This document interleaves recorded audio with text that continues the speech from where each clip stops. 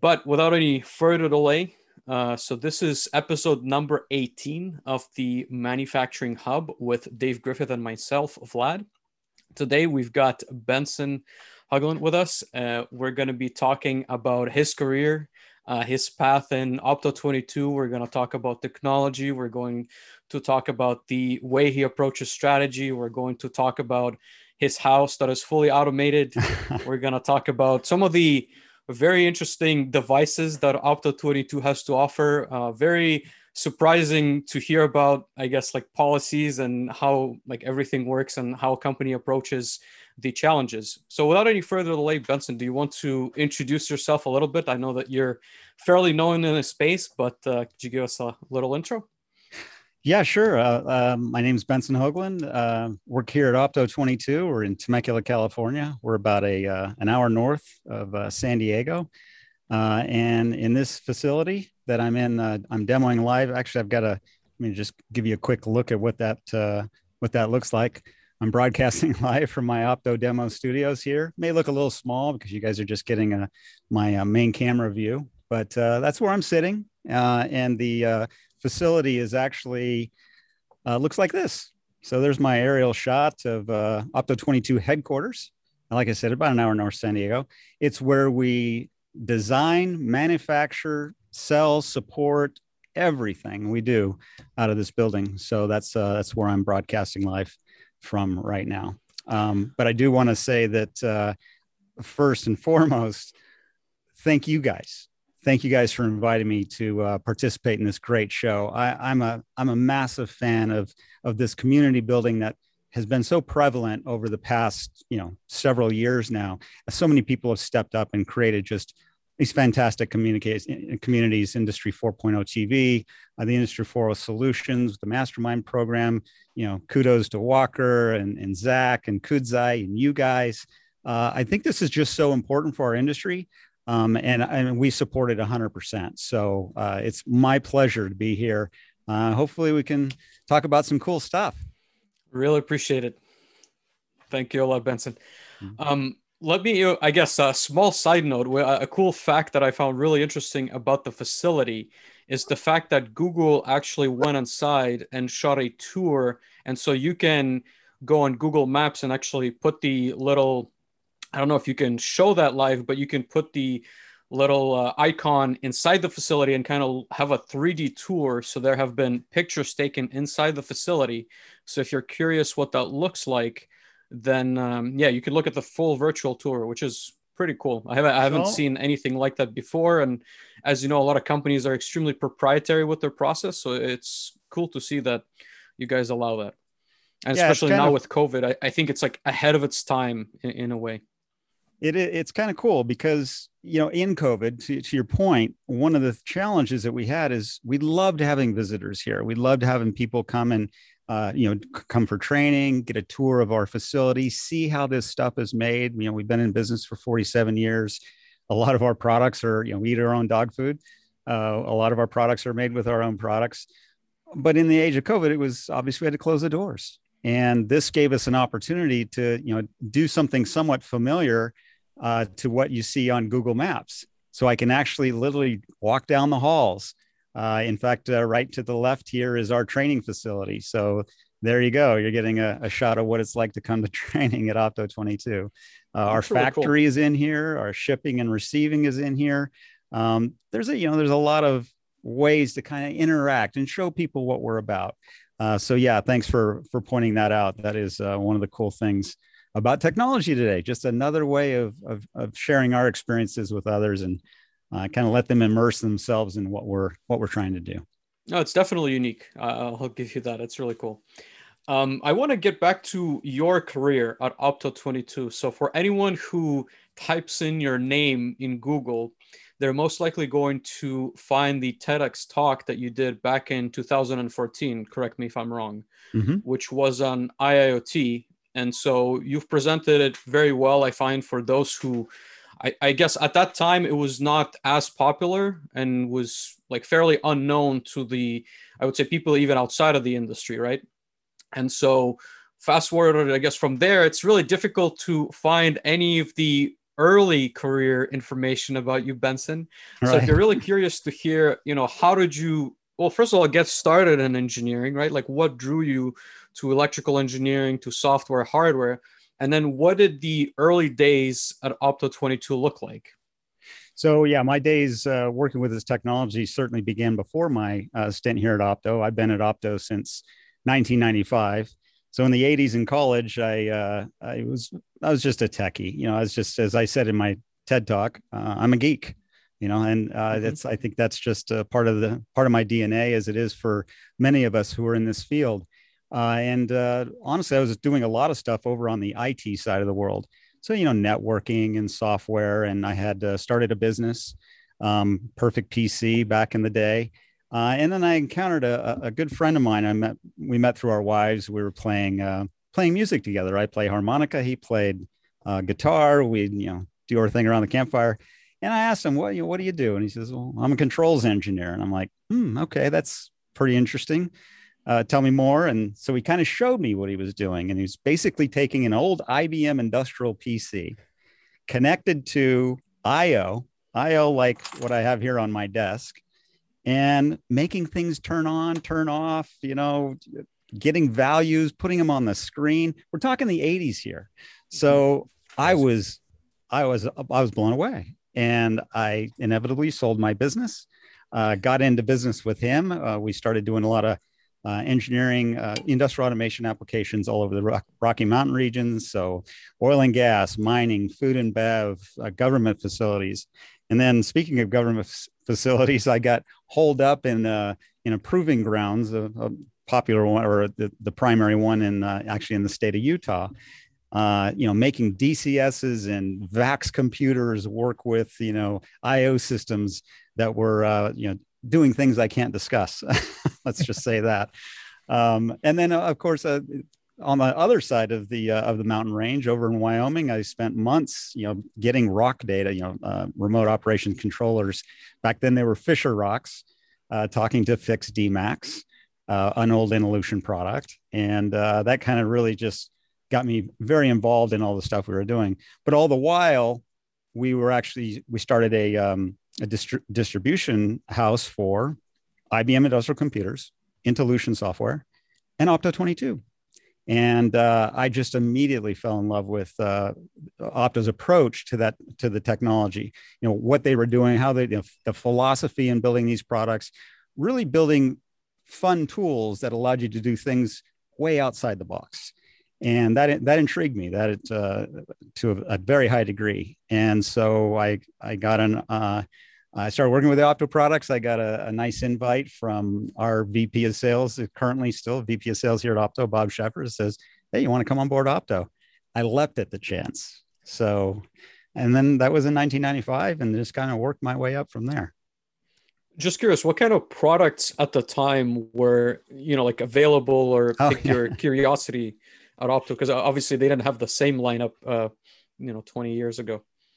yeah. So I mean, it goes way back. I mean, Opto is considered sort of particularly back then, the leader in PC-based control, taking regular computers and tying them to, to IO systems. Kind of like well, this one's a little bit different, but this rack of IO here, this one's a special one. I'll get to that later. But connecting to this kind of stuff and doing controls with a PC. But when I came on board, we had a system called the Mystic system. And for those of people that are familiar with Opto or been with us for the decades, we've been in business since 1974. The Mystic system was really kind of a cool amalgamation of industrial controls with PC-based controls. So it ended up becoming really more of a hybrid product. In fact, the microprocessor on that Mystic processor was a 68020, the same processor that was in that day's Mac That's computer. the Apple. Yeah, that's the The Apple Apple computer. processor. Yeah, exactly. And then we went a step further. Each of the remote IO modules had an Intel ADC 196 processor on it. So the remote IO could do PID loop control, could do thermocouple linearization, could do latching and counting. So it really was not a PLC. It wasn't a full DCS. It was a hybrid. And so that was the product that really introduced me to Opto's Mystic, MISTIC. I even, I had a boat at the time. I even named my boat Mystic. I was just so so swooned by the whole thing. But that was the products that we launched back then, or were selling back then. And today's products, the Groove Epic and Groove Rio, are really just that processor technology, that compute, that networking capability, just now 25, almost 30 years later. So continuous improvement, as they say. No, absolutely. It's really interesting, I guess, to hear how the process still for the, I guess, in the grand scheme of things remain the same, right? So we're doing things just faster, more intelligently, we're pulling a lot more data. But at the end of the day, those like core principles, like you're still getting IO from the field, you're still sending outputs, you're still getting your analog, like that still hasn't changed, at the core, which I find like really interesting. There haven't been that many like new ways of perhaps like extracting or sending those signals.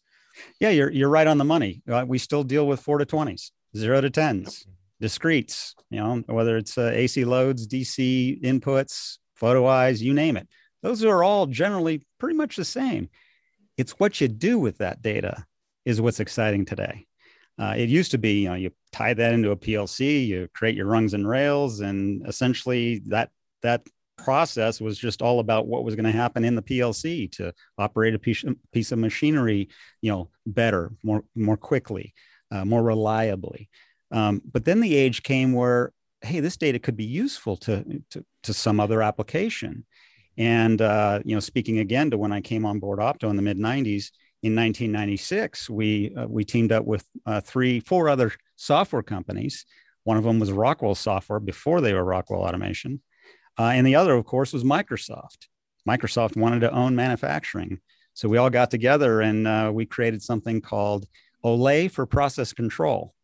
You guys know what that's called today? No. OPC. Okay.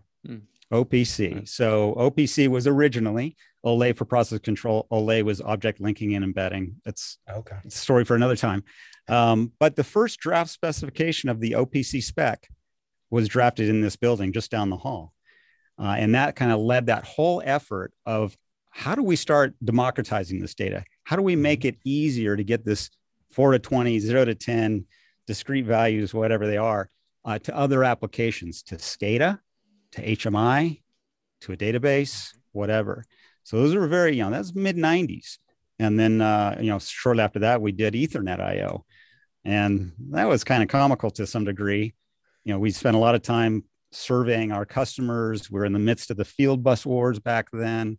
What was a good alternative? And the problem with field bus wars was everybody had their own physical medium, their own copper, their own cable, blue hose, whatever you want to call it. And we thought, well, what if we could standardize the cable and just run software or protocols over a given cable? And of course, everybody that we talked to, Ethernet, our customers love the idea, but the vendor community was basically, we don't know what you guys are smoking down there in Southern California, but there is no chance that Ethernet will ever get to the plant floor. So you guys should just give up now. We know how that. What did they have? I guess, sorry to interrupt, because I guess I wasn't in the industry at that time. So I'm curious, like, what were the main protocols at that time when you were suggesting Ethernet? Well, Data Highway was obviously one of the big ones. So Bluehost, there was Profibus networks to some degree back then. They called there was a spec, and they call it the 8-headed monster that was meant to try to reel in all these different field bus protocols. And there were a lot of them. A lot of them, some OZY-Bus was another, even DeviceNet. So there was quite a few of them out there. But in fact, when we came out with Ethernet IO, Modbus TCP wasn't even available yet. It was just still Modbus serial. And so here's a fun little story. When we started Ethernet IO, we had to come up with a protocol to put it on, to put on the wire. And originally we were going to do also a FireWire version, FireWire IEEE 1394. And so we ended up not doing the FireWire physical medium. We stuck with Ethernet, Cat5. 802.3 to be more accurate. And that said, we adopted the Opto the MMP, the 1394 protocol, FireWire protocol. We adopted that memory area essentially, and that became Opto MMP. It was a FireWire protocol, IEEE 1394, and it's the same protocol we use today over TCP. Now there's Modbus TCP. Now there's, ControlNet turned into Ethernet IP, and don't get me started when that got named. But there's a lot of that going on back in that day, but the world's very different now. Oh, somebody's running one of our demos and just started the turbine behind me. Perfect. No, for anybody who might be watching, this is the turbine you just started. So for anybody so you can remote in and play with the hardware. Yeah, absolutely. Yeah, it looks like I hope it's someone watching the stream. Yeah, it's probably somebody watching the stream, but yeah, it's just you go to demo.groove.com, and we have all of our technologies live right on the public web. Oh wow! So this one here is we got the Deep Sea Challenger. We were talking the other day about some of the crazy applications we've done, like the Bellagio fountains and SeaWorld, and we even did one called the Deep Sea Challenger, where James Cameron built a vessel to go to the bottom of the world's oceans. Yeah, turns out he loves diving. So he built this vessel, and it's all run by Opto. This is the actual HMI that was used in the sub. But I digress. That's really cool. We can get back on track, guys. I could go on like this for. Well, where's the demo? I guess can you show us? Okay, so that's the demo screen. Gotcha. Huh. Yep. So somebody came in here and turned on the turbine. So I'll just go ahead and turn it off because it can get they have it run on price. This is great. This is a controller that you see behind me. That is literally logging in and getting the real-time spot price for electricity on the California grid. And based on the price that they're paying, it will run the turbine only when they can make money. So it's that's what started it. Look at this. The price of electricity they're paying for right now is $73 per megawatt. Wow. The set point was $69. So if I change that back up to 99, which is where I usually have it, turbine turns off.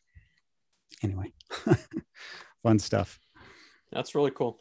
I mean, I think like personally, just the accessibility of, like hardware and software from vendors is extremely important. I think the younger engineers or the ones that are entering the field now really need to play, with the hardware and software, and just making these demos available is extremely critical, right? Because the more difficult it is to purchase a piece of hardware and download documentation, like whatever that may be, the less reluctant, or the more reluctant they will be to using it. So having something like that in place, I didn't even know that I could log in and play with the demo behind you. So that's really cool. Either.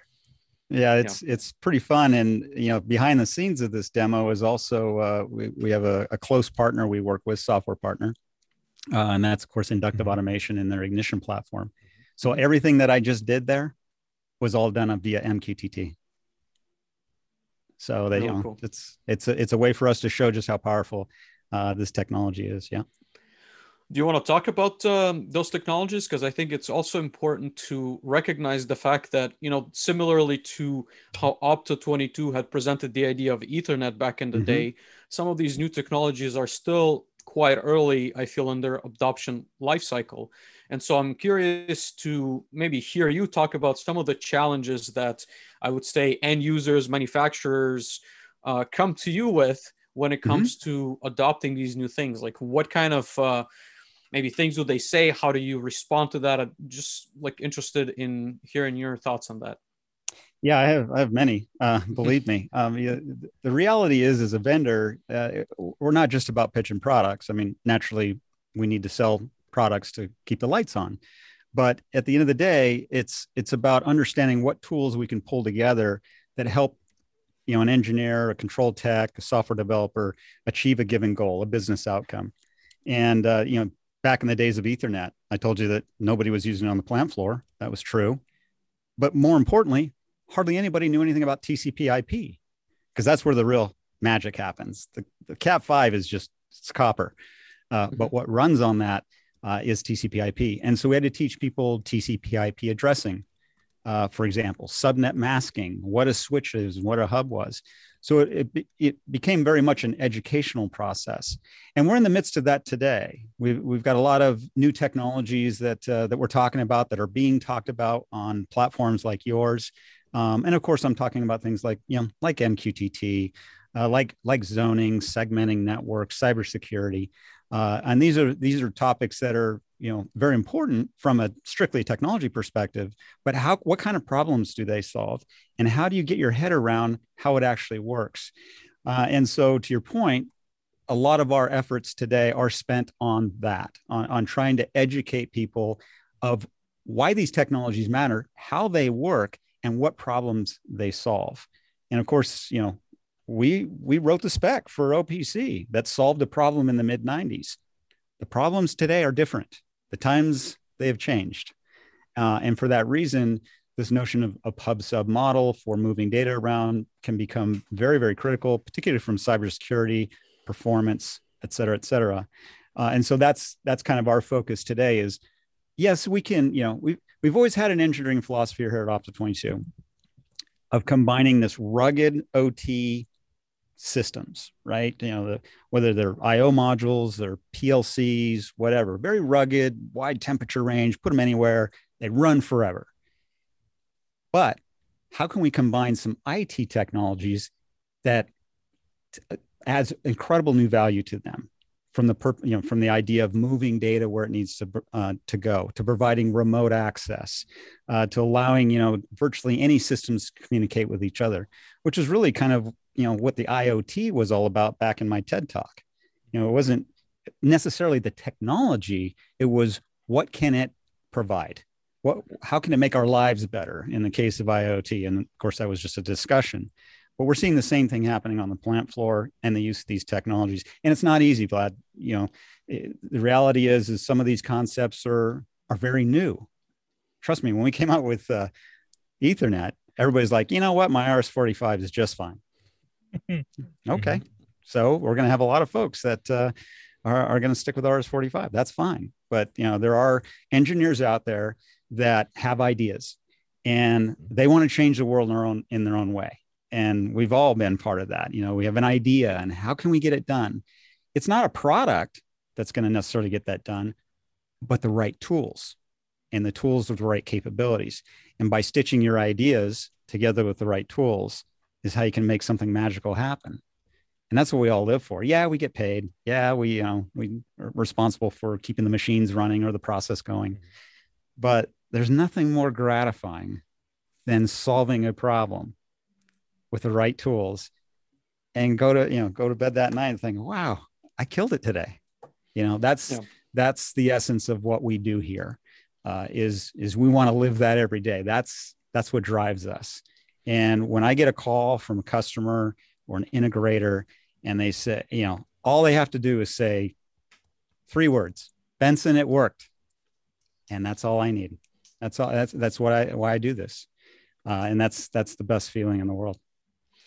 And if I may add to that thought, right, I think like the problems or the solutions to those problems are not always like as obvious as one may think, right? It's not necessarily just, let's say, applying data to your process, but it's also on the implementation side, because I've been through that process myself, where you have to pull in, instead of back in the day where it's like 100 tags per machine, now it has become 10,000 tags, right? And so the infrastructure changes a lot, and you have to look at also not just like the end result, but also how many hours it takes in that case.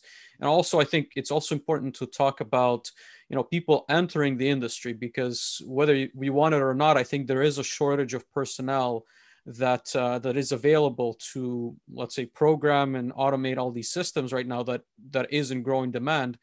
And I think the pool, as you had mentioned, kind of from the IT side or maybe the more traditional software space, is much larger, right? So by changing the way we do certain things, we might open up the door to a lot more people, right? And then there's a lot more, I would say, like intangible things that comes with that, right? Like new ideas, new ways of doing things. Like we started adopting things as straightforward as version control, right? In software that has been there for decades, that is only now trickling in with some proprietary tools, but some companies that are doing it a little bit better.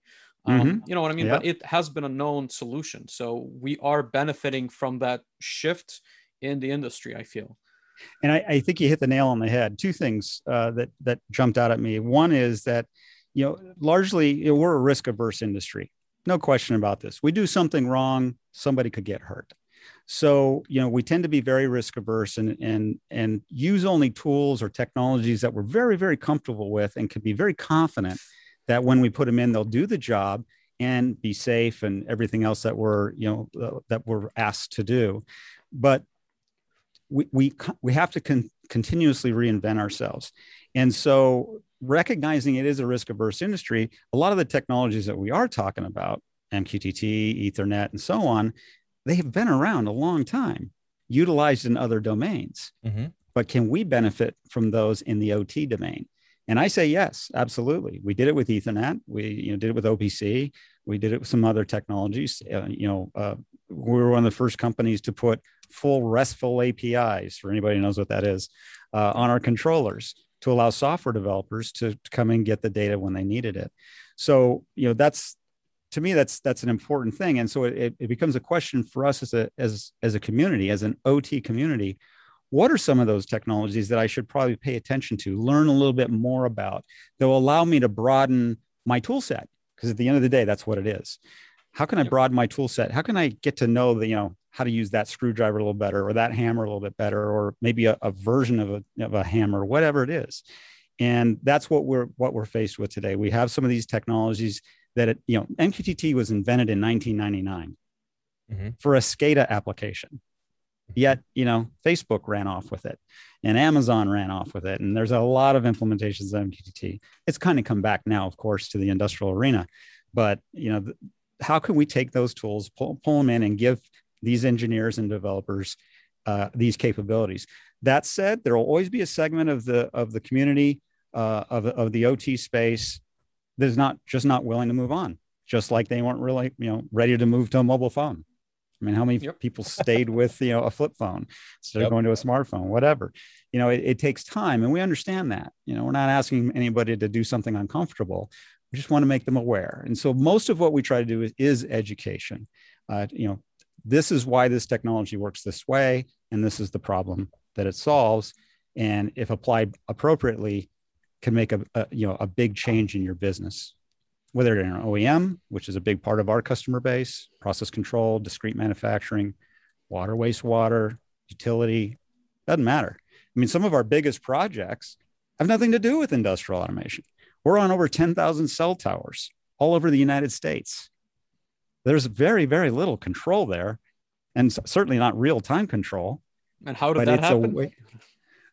Funny story. So we came out with Ethernet IO. We got this TCP/IP stack on a remote IO system, and there was a company that is essentially a real estate company that purchased all the cell towers from the likes of Verizon, Singular back then, AT&T, and so on, and then would lease the space back to the carriers to hang their antennas. What they didn't realize is as soon as they did that, they became responsible for notifying the FAA if a tower light ever went out. There's a lot of red lights that are blinking on the top of towers. That light goes out, you got to file what's called a NOTAM, a notice to airmen. Well, suddenly they had thousands and thousands of these towers that they just owned and are leasing space out, yet they had a SCADA problem. Well, these guys don't know anything about SCADA, but what they did have is something from the IT space called network management tools. Back then it was Computer Associates Unicenter or HP OpenView. These are things that you see in IT and data centers and so on.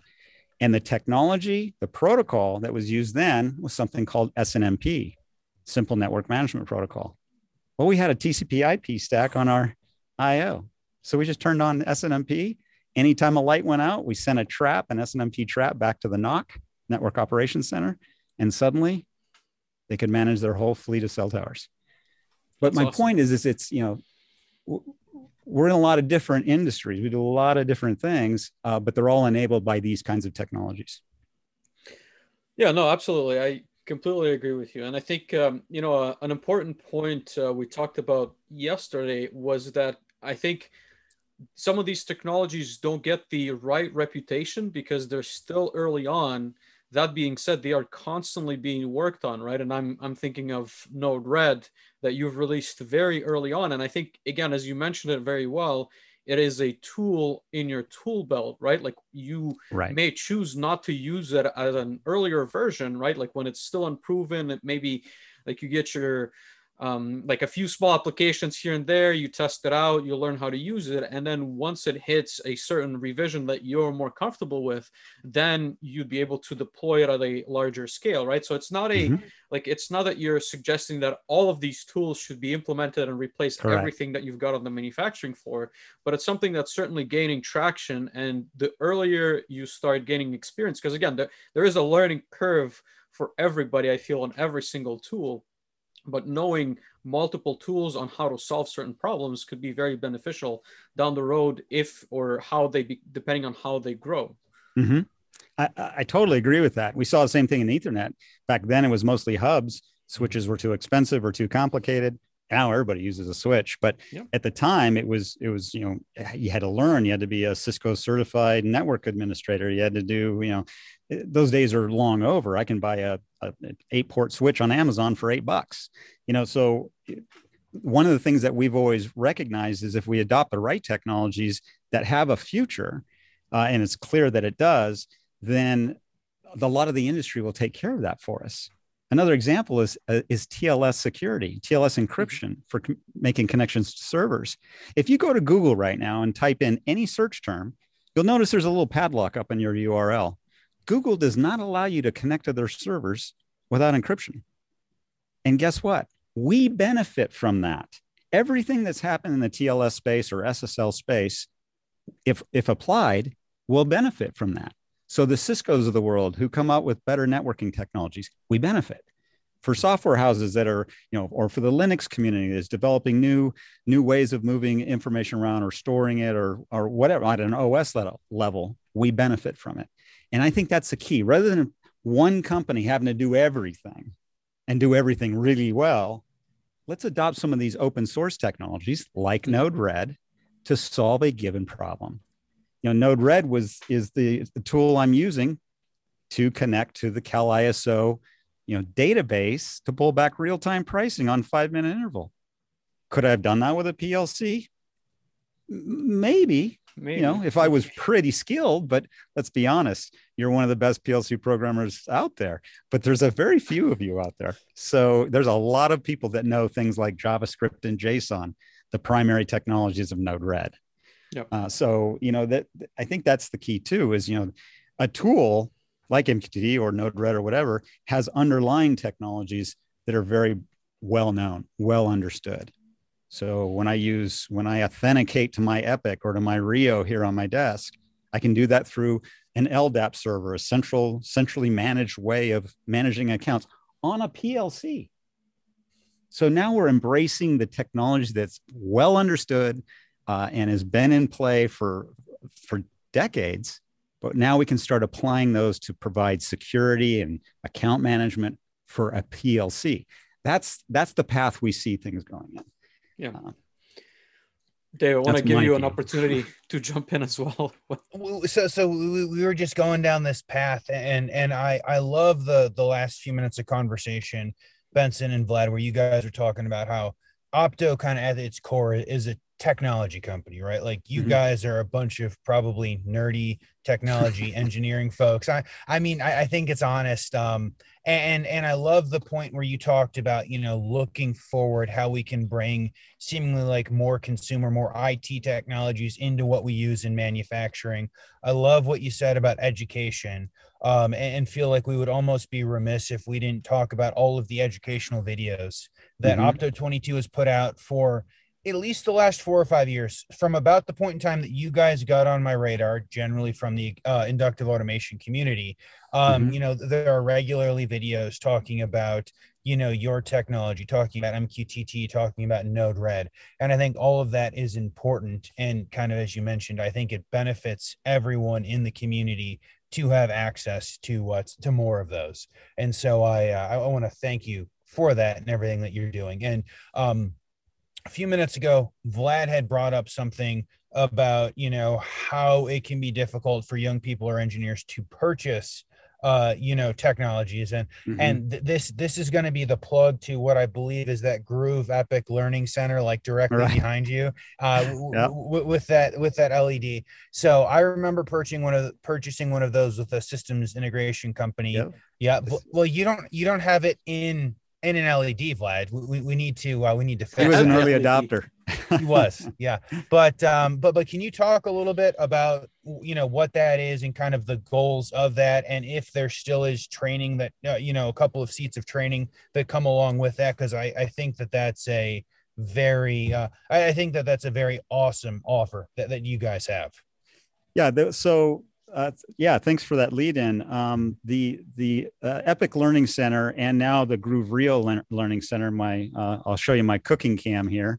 That's a Rio Learning Center with the same kind of acrylic background there, connected to an Allen Bradley PLC, securely zoned, all that stuff we can talk about later.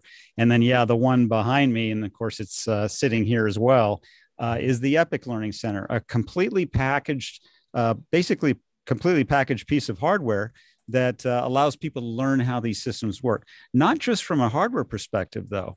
Yeah, you can tie in IO, you got temperature, you got 0 to 10 on there, some discretes, but the software, when we talk about the capabilities of these systems, they're largely unleashed by software. And that's what we have to educate, because there's so many options out there. Think of your smartphone, right? You've got a smartphone. It's a single piece of hardware. It's a device, but on it, I can run all kinds of software based on what it is I need to do. Again, tools. So you may use one piece of software or app on your phone, may be very different than the one I might use, but we still know what software or what app to get to do the job. We've done the same thing with Epic. So one of the other things that what we've done is, if I take a look at this screen here, this is our training website. So you asked about training. It's free. You can come in here, you can go into Groove Epic, and there's videos on here about configuring Groove Epic, about, control programs. And here's another thing for you guys. When you buy a PLC, you're buying the software too, and you have to usually pay for it.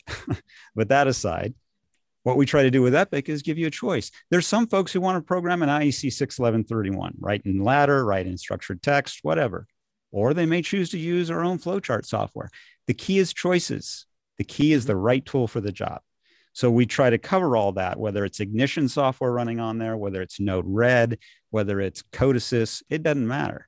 They're all on there. They're like apps on your phone, but they're apps on a PLC, a highly industrialized PLC.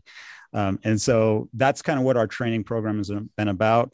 Yes, we push all these out to YouTube. In fact, if you did a search, I probably should just do it here and see if it's still the case. But if I type in here, introduction to Node-RED, see if I can spell it right. Generally, our videos come up number one. And I don't know, we've got several 400,000 views on this particular video, which is just the fundamentals of Node-RED. Same thing with MQTT. So getting back to what we said earlier, education is key. And so we try to provide a lot of these different ways of learning about these technologies. But here's a question I get a lot. As control engineers, as system technicians, control techs, even an instrumentation tech, it doesn't matter. What kind of things should I be learning to prepare myself to going forward, digital transformation, IoT, and so on? I say, look no further than your own home. And by that, I mean, networking is absolutely a key piece of any digital transformation, IoT. Even just traditional controls today has a heavy reliance on networking. And guess what? You have a network in your home, and you actually have a zoned network in your home. You have your local LAN where all your PCs and all your smart devices and whatnot live on. And then you have a connection to the internet, which is another zone. And you have a firewall, and it prevents incoming traffic. And I can have devices communicate on my local LAN, but not expose those to the internet. Look no further than your home. Understand IP addressing, how these devices get an IP address, how they get out to the internet, how you provide that security. There's a lot you can learn in your home that will go a long way to preparing you for these technologies that we're talking about today and are being implemented at a rapid rate. Absolutely. And I think you've mentioned this earlier, but I often recommend the CCNA as I guess, a structured approach. If you really want to buy, a set of books that will walk you through those same topics of, again, like basic networking, a little bit of cybersecurity, routing, how to set up VLANs, why you even need VLANs, like how traffic is being directed inside of a small network. I think it's a very important like understanding to have, especially with the merging of OT and IT spaces, right? It's absolutely it's something that I think in the past you could be a controls engineer that purely programs or PLC and HMI that are segmented inside of a machine.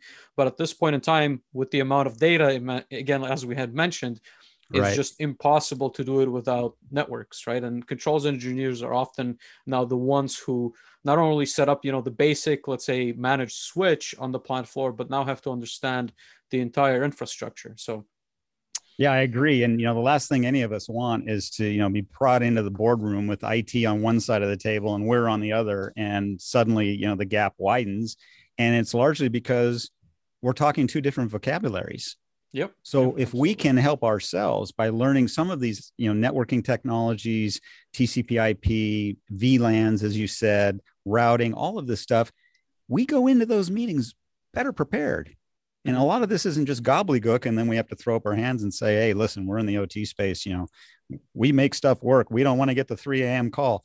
You can have a collaborative discussion, right? And trust me, I believe to some degree that the IT space would love to learn more about our OT devices. But right now, they're scared to death of them. You know why? When you ask IT for an IP address, guess what you've done? You've shifted the responsibility of securing that device to them. They hate that. Right. No, of course. And I mean, like that space, there's a lot of like different discussions about IT that we can dive into. But I know especially, the fact that a lot of it is remote, right? Like I think that IT has migrated to that dynamic at least like in the companies that I have seen. So it becomes very challenging when you as a controls engineer don't fully understand what needs to be done or how it's being done. You can fall into all kinds of trouble with trying to manage a remote person that's going to implement some of the things that you need for your infrastructure. So again, I think like having that knowledge, as you said, is going to, I'd say, not only place you above all the other ones that don't have that knowledge in the job market, but also allow you to make those decisions a lot easier at the job that you have, right? Absolutely. I totally agree. And even those technologies are, let's take an example of the recent cybersecurity incident in Florida at the water plant. And it was finally revealed, how'd they get in? Oh, it was a open password to their VPN. And I'm just cringing because I'm like, why wasn't two-factor authentication turned on for that VPN? It's there.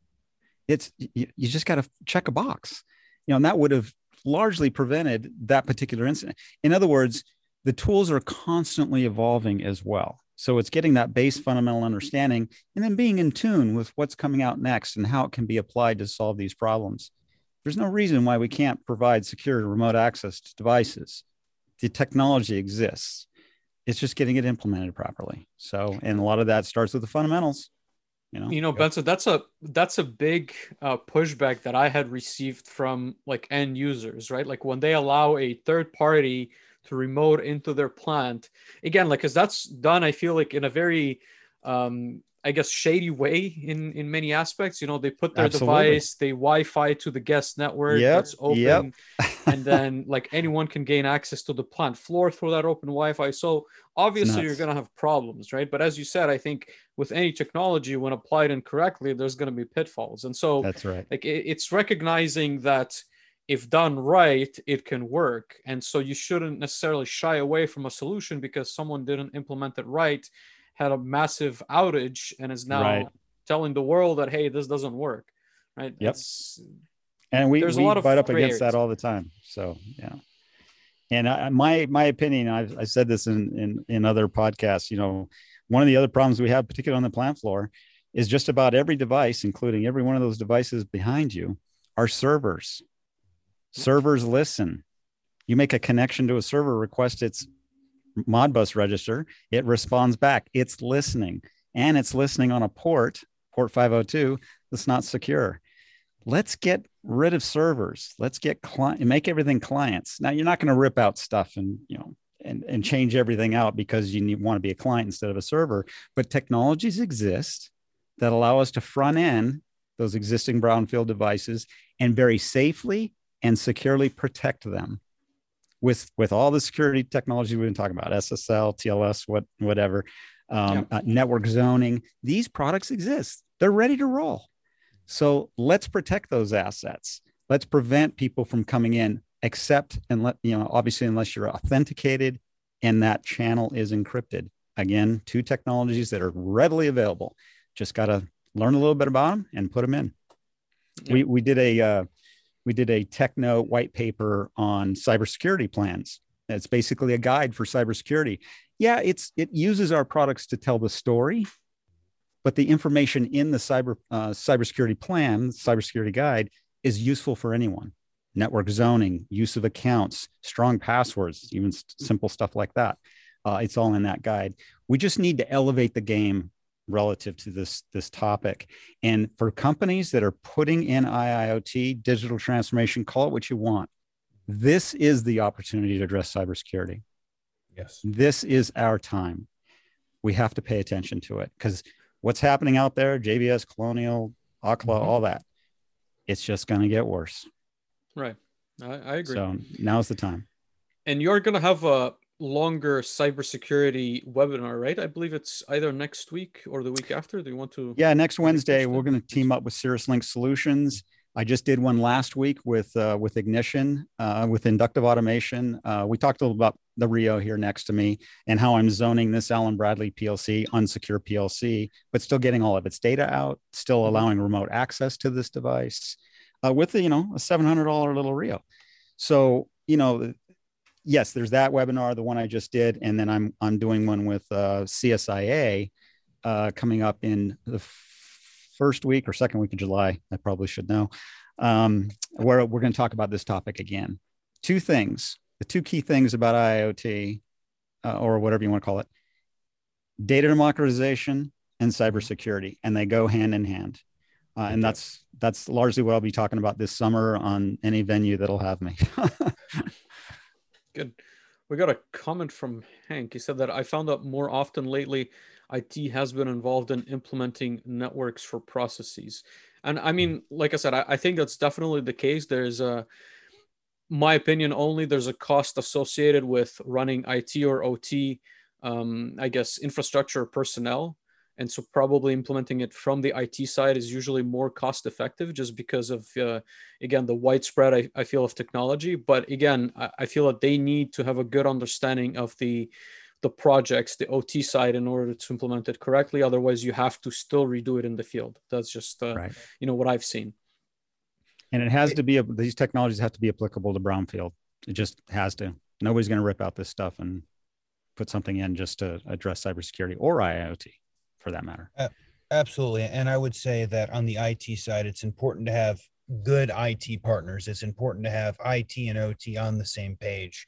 I've had, one of the best implementations I've done. They had a VP of IT. His name was Ralph. He was absolutely fantastic. He looked at the stuff. He's like, guys, I'm going to trust you to do the OT stuff. You tell us where we need to, drop Cat 5, Cat 6 wires. We'll get it done. You guys plug it up, and you each kind of own one side. He's like, I know enough about it to know that I don't want it to be my responsibility. I will get you connected where you need to get connected and get servers spun up where we need to get servers spun up, but the rest of it is yours. And That was one of the best partnerships we've had. Many times, in large companies and small companies, you have the IT or the person in charge of IT, and the people who actually run IT may be like a third party vendor that you don't realize for the first 6 months of why you're having this frustration. You can't just get 2 VMs spun up.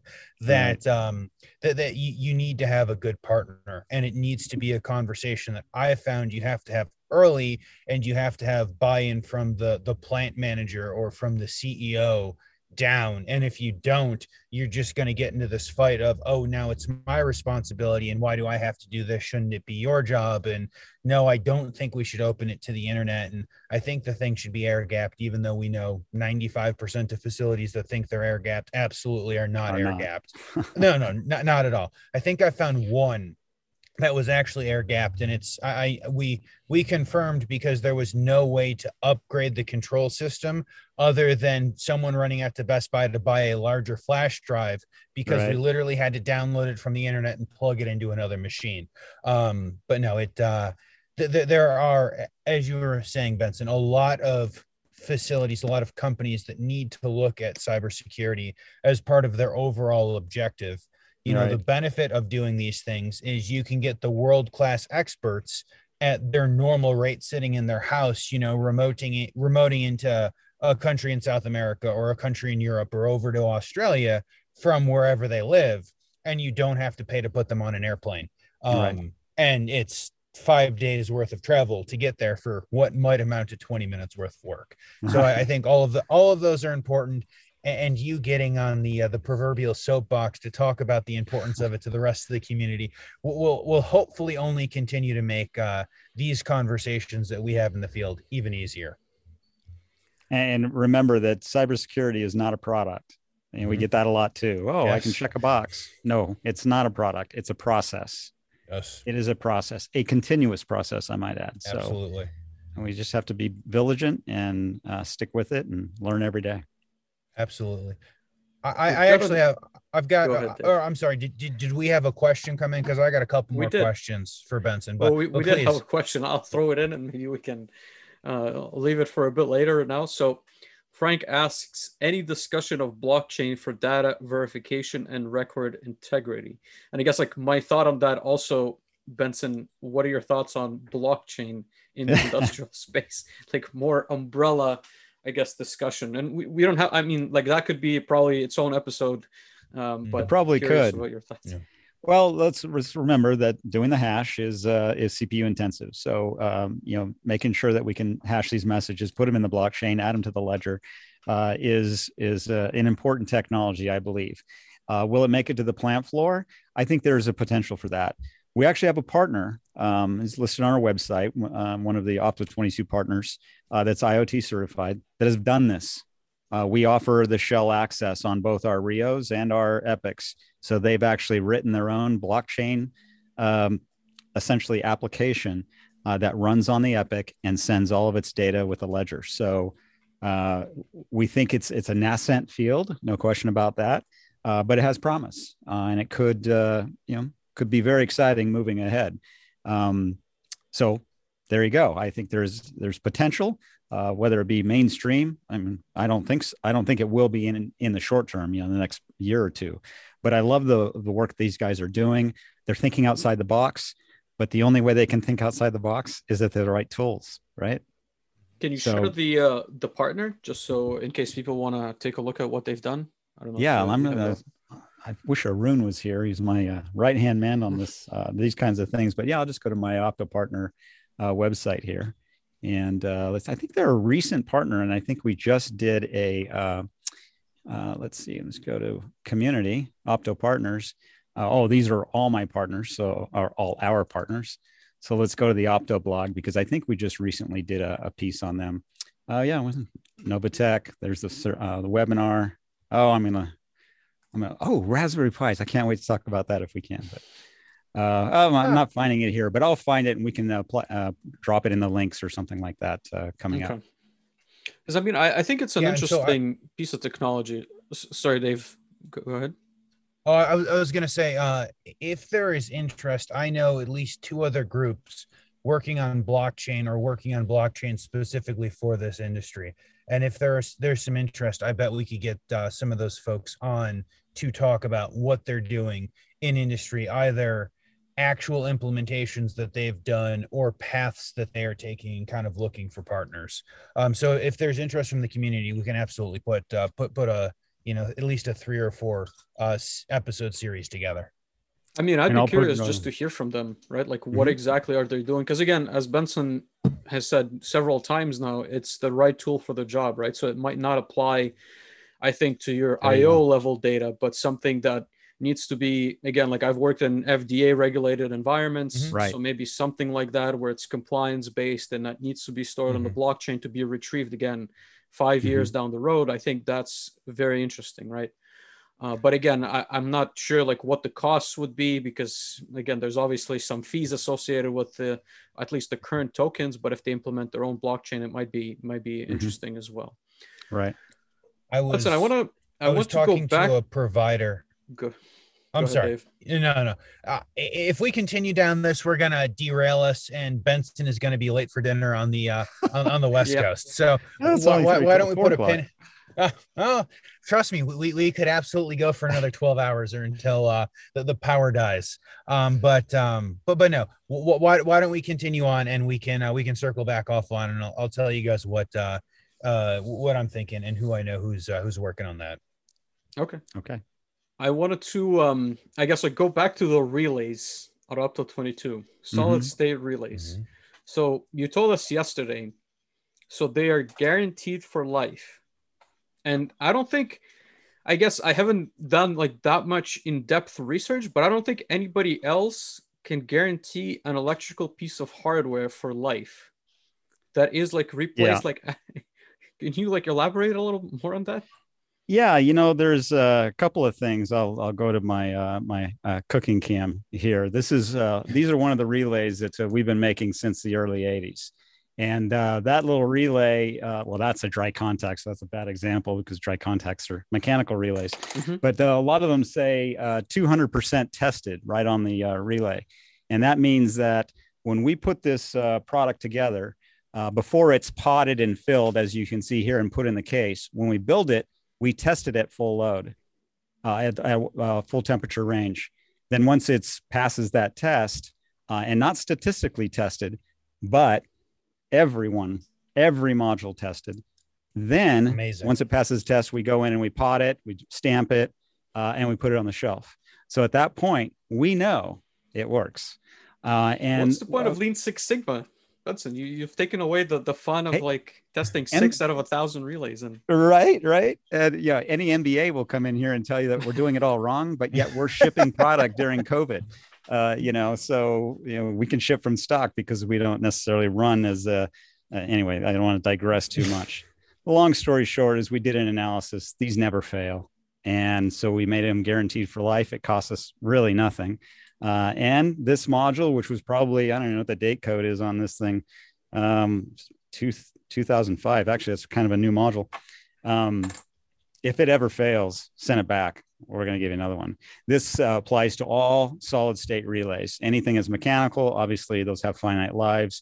CPUs, processor, things like that. Even the Rio has mechanical relays, so we can't do lifetime on the Rio, but we have terrific warranties on those kinds of products as well. So yeah, we stand by our reliability. It's all made here.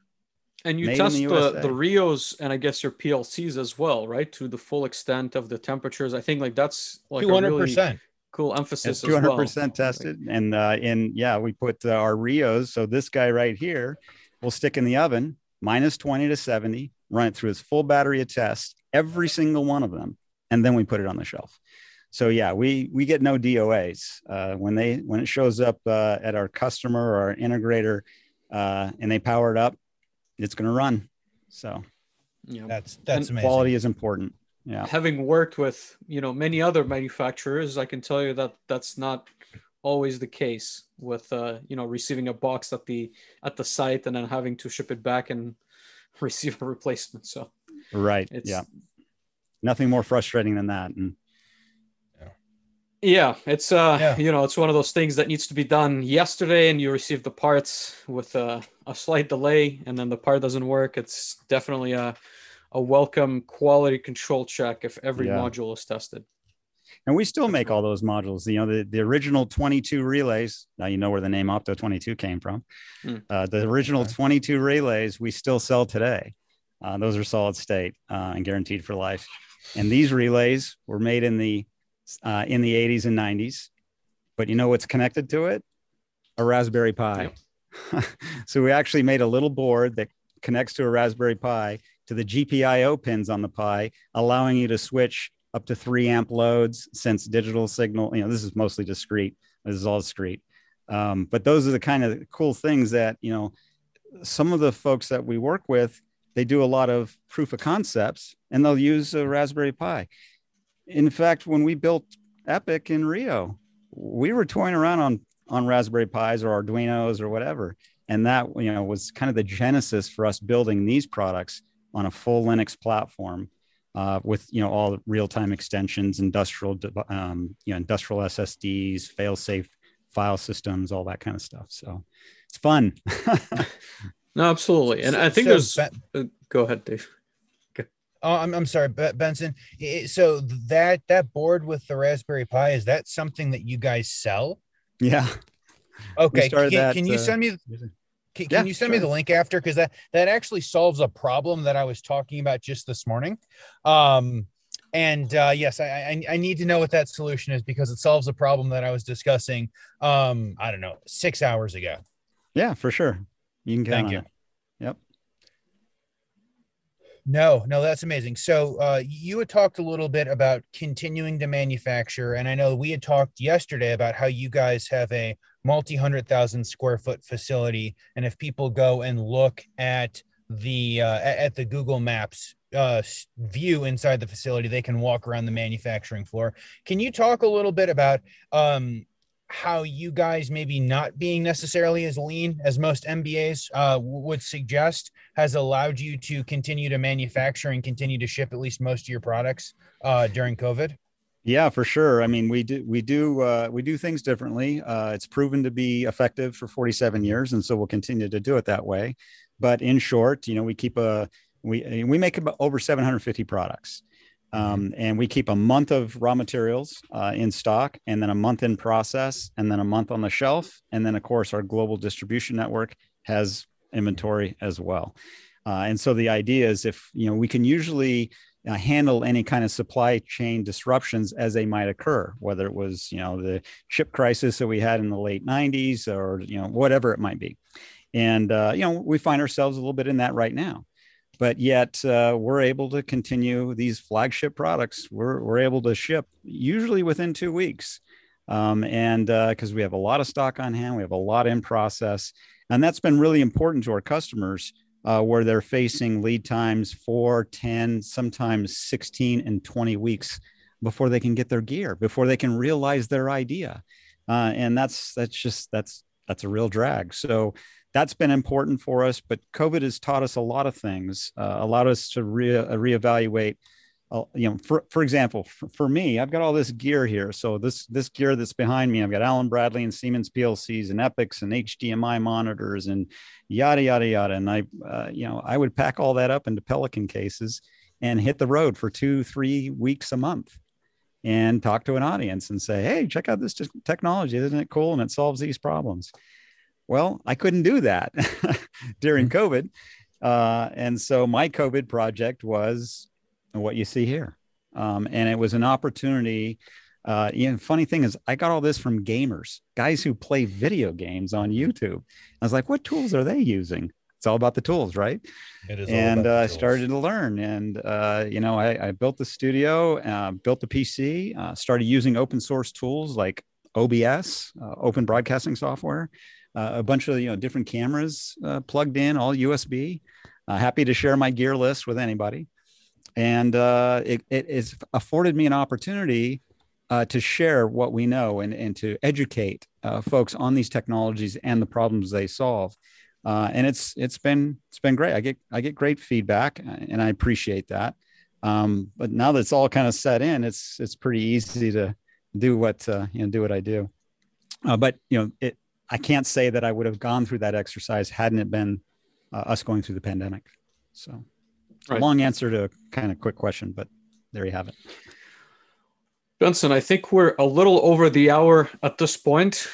I still have, I'd want to see that dashboard about the house a little more in depth. If you can talk through about Yeah, sure. That. I can close out with that. I'm going to go over here to my desktop. And indeed, I have a Groove Epic at my home. And this is our Groove View HMI, which is included with the Epic, is used. I'm literally talking to securely an Epic that is accessible from the internet. Obviously, this is in my home. I'm using standard IP cameras from Amazon. I think these things are like $91. They're 4K. They're PoE, like our Rio here. So they're power over Ethernet. I've got, a number of security cameras throughout the exterior of the house, but it just allows me to kind of go through and change my irrigation. All my sprinklers operate from here. But here's what's important. I'm using Node-RED to reach out to a website that looks at a bunch of different factors relative to humidity and wind and temperature. And it gives me a number of what's called the Be Water Wise weather factor. Right now it's hot in Southern California, so it's at 100%. But in the wintertime, that's 50%. So all my sprinkler times automatically adjust, and I put a lot less water. I only put the water on that I need to. But the really exciting programmed thing, all this up yourself? This is easy. This is my energy. I can see in cost per dollars per hour what it costs to run my house right now, the real-time cost, the power factor, all my trends, what my utility meter's at. I can come in and see power last day, power last week, 1 minute power. I love using the 1 minute power. So when the boys leave the Xbox on or leave the light on in their room, I can say, see, now turn the light off, and it drops off. I mean, it's just data, right? So that's another example. And then I have a lot of details about each of the phases. It's a single phase home, but I'm pulling both the phase A and phase B off of my CTs. It's all in there, even my landscape lighting. So all the lights around the house are all managed here. They come on at sunset, they turn off at 10:30. I mean, it's a lot more detailed than a lot of the Fortune 500 companies that I've been to. So I can certainly appreciate this dashboard. It's really cool. Well, the cool thing too is, and this is what really drove the innovation behind Groove View in particular, is all of that is also run directly and securely from my phone. Get a shot there. So everything is mobile ready. And I think that's a key thing. This is a powerful computer that we all have in our pockets, has terrific software of all kinds. And now I can manage my systems from my phone. So that's kind of powerful. I think the industry is slowly going there, but I think it's going to take a couple of years before they realize, again, like how powerful of a tool it is. And I think me and Dave spoke about the fact that, iPads are slowly making it onto the manufacturing floor. Some companies have adopted them quite well, but they're still, I think at the end of the day, it's just an HMI for them, right? Like they're not fully utilizing what it could be used for. So it's an interesting, and I use one at my house. Yeah, it's hanging on my wall, and it says everything I just showed you right on the wall. Yeah, when you said early to market, this was our first Groove box. Well, actually, not our first one. We had one other one before this, but that was HTML5, CSS, all the technologies for mobile in 2013. Wow, we were a little early, but just a couple of years.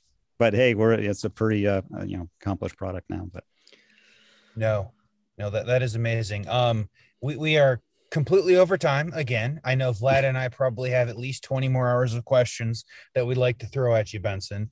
But to be considerate, at least mildly, to everyone's time when we ask them for an hour and take nearly an hour and a half every time, we do have a couple of questions that we'd like to ask you that we kind of ask everyone. Specifically, is there a book that you would recommend? We have lots of people, not just Vlad, who purchases every book that is recommended on the show and reads it over the course of the next week. But is there a book or a couple of books, either manufacturing or otherwise, that you would suggest people take a look at? Yeah, I have a couple of books that I've read recently or over the past couple of years. The one that I always go back to is Simon Sinek's Start With Why. I think he has a number of different books, and oddly enough, that got started with his TEDx talk, like I did one. He did one on this notion of Start With Why.